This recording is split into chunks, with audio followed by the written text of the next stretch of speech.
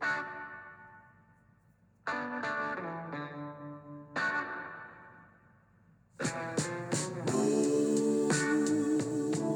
morning and welcome to the Marcus Today pre-market podcast. My name is Henry Jennings. It is Monday, the 17th of July. And as always, with all the information contained in this podcast, it is general advice only.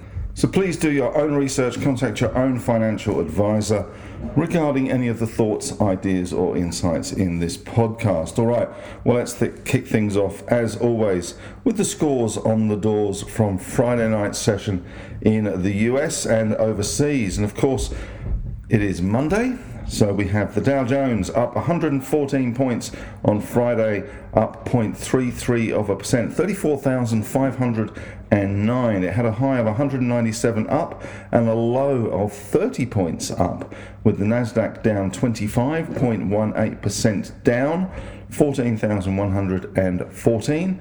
And the S&P 500 just hovering above the 4,500 level, down 5.1% down in the middle for diddle as always, with the VIX Volatility Index falling 2% to 13.34. The SPY futures showing we're pretty much in store for a very lackluster session today. Bit of consolidation in order after the big rise on last week. We got the ASX futures down 2 points or 0.03%. Friday, of course, we had a 56-point gain on the ASX 200, up 0.8%.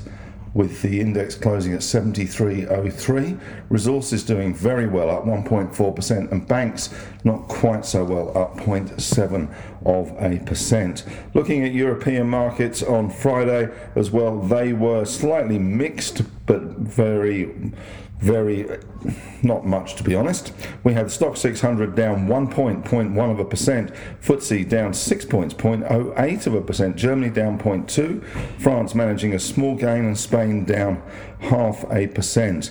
Looking at the US stocks in overseas trade, Nvidia was down 1.1%, AMD unchanged, Netflix down 1.9%, Meta, the artist formerly known as Facebook, down 1.4%, Tesla up 1.3%, Amazon up 0.3%, coming on the back of those prime days last week. Alphabet up 0.7%, Microsoft up 0.8%, Apple up 0.1%, and the US banks a little bit easier on the back of some of those results that we saw last week. JP Morgan up 0.6%, Bank of America down 1.9%, Wells Fargo down 0.3%, Goldman's down 0.8%, and Morgan Stanley down 0.5% there. So a little bit of weakness in the US on Friday.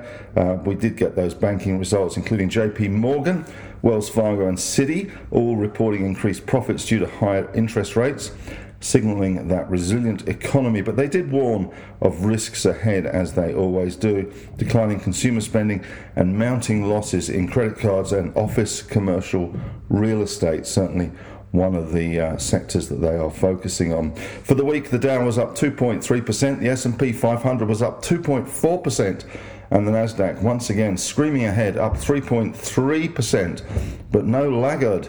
The ASX 200 was up 261 points last week, 3.7% for the week, so a pretty good week all round.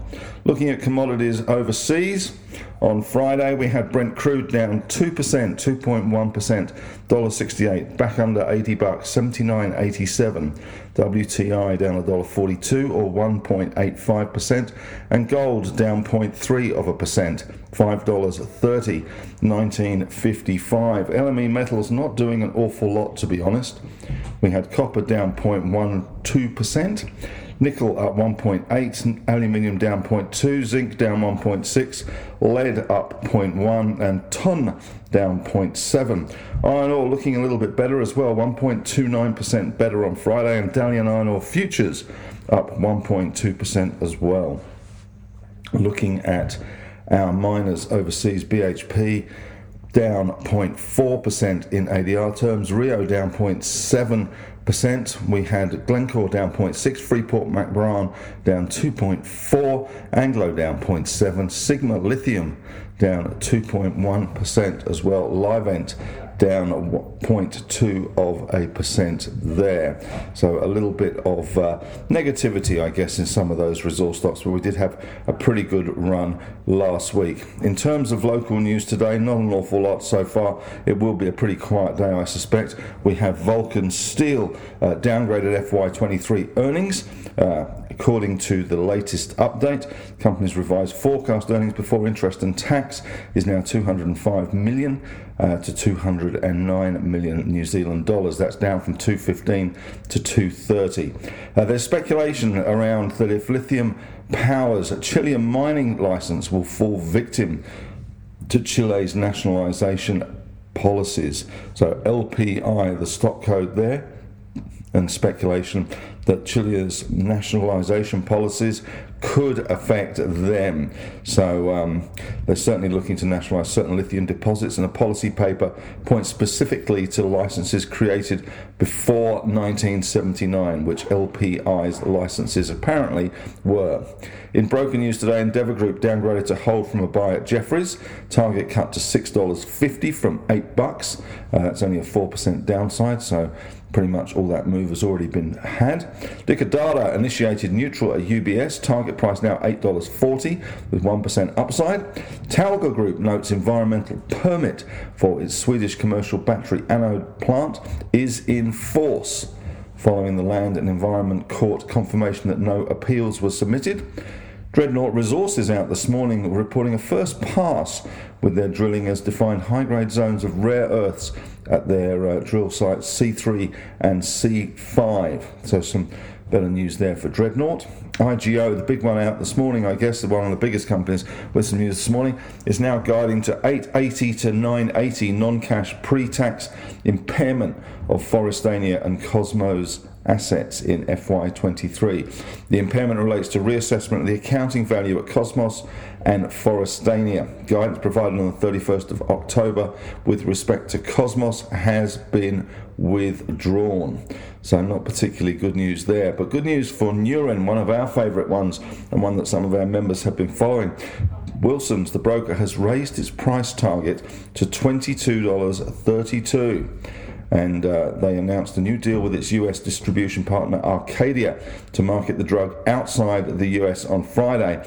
Wilson's now think Neuren can post a net profit of $134.1 million in the financial year 2023 on a profit margin of 62%. So some pretty good news there for Neuren Pharmaceutical. Well, that's it from me today. Thanks very much for listening. Sorry that the sound quality is not great. Currently recording this from a site in Victoria, so a bit on the move today. But anyway, as always, may the trading gods be with you. Have a great day, and we'll be back again this afternoon.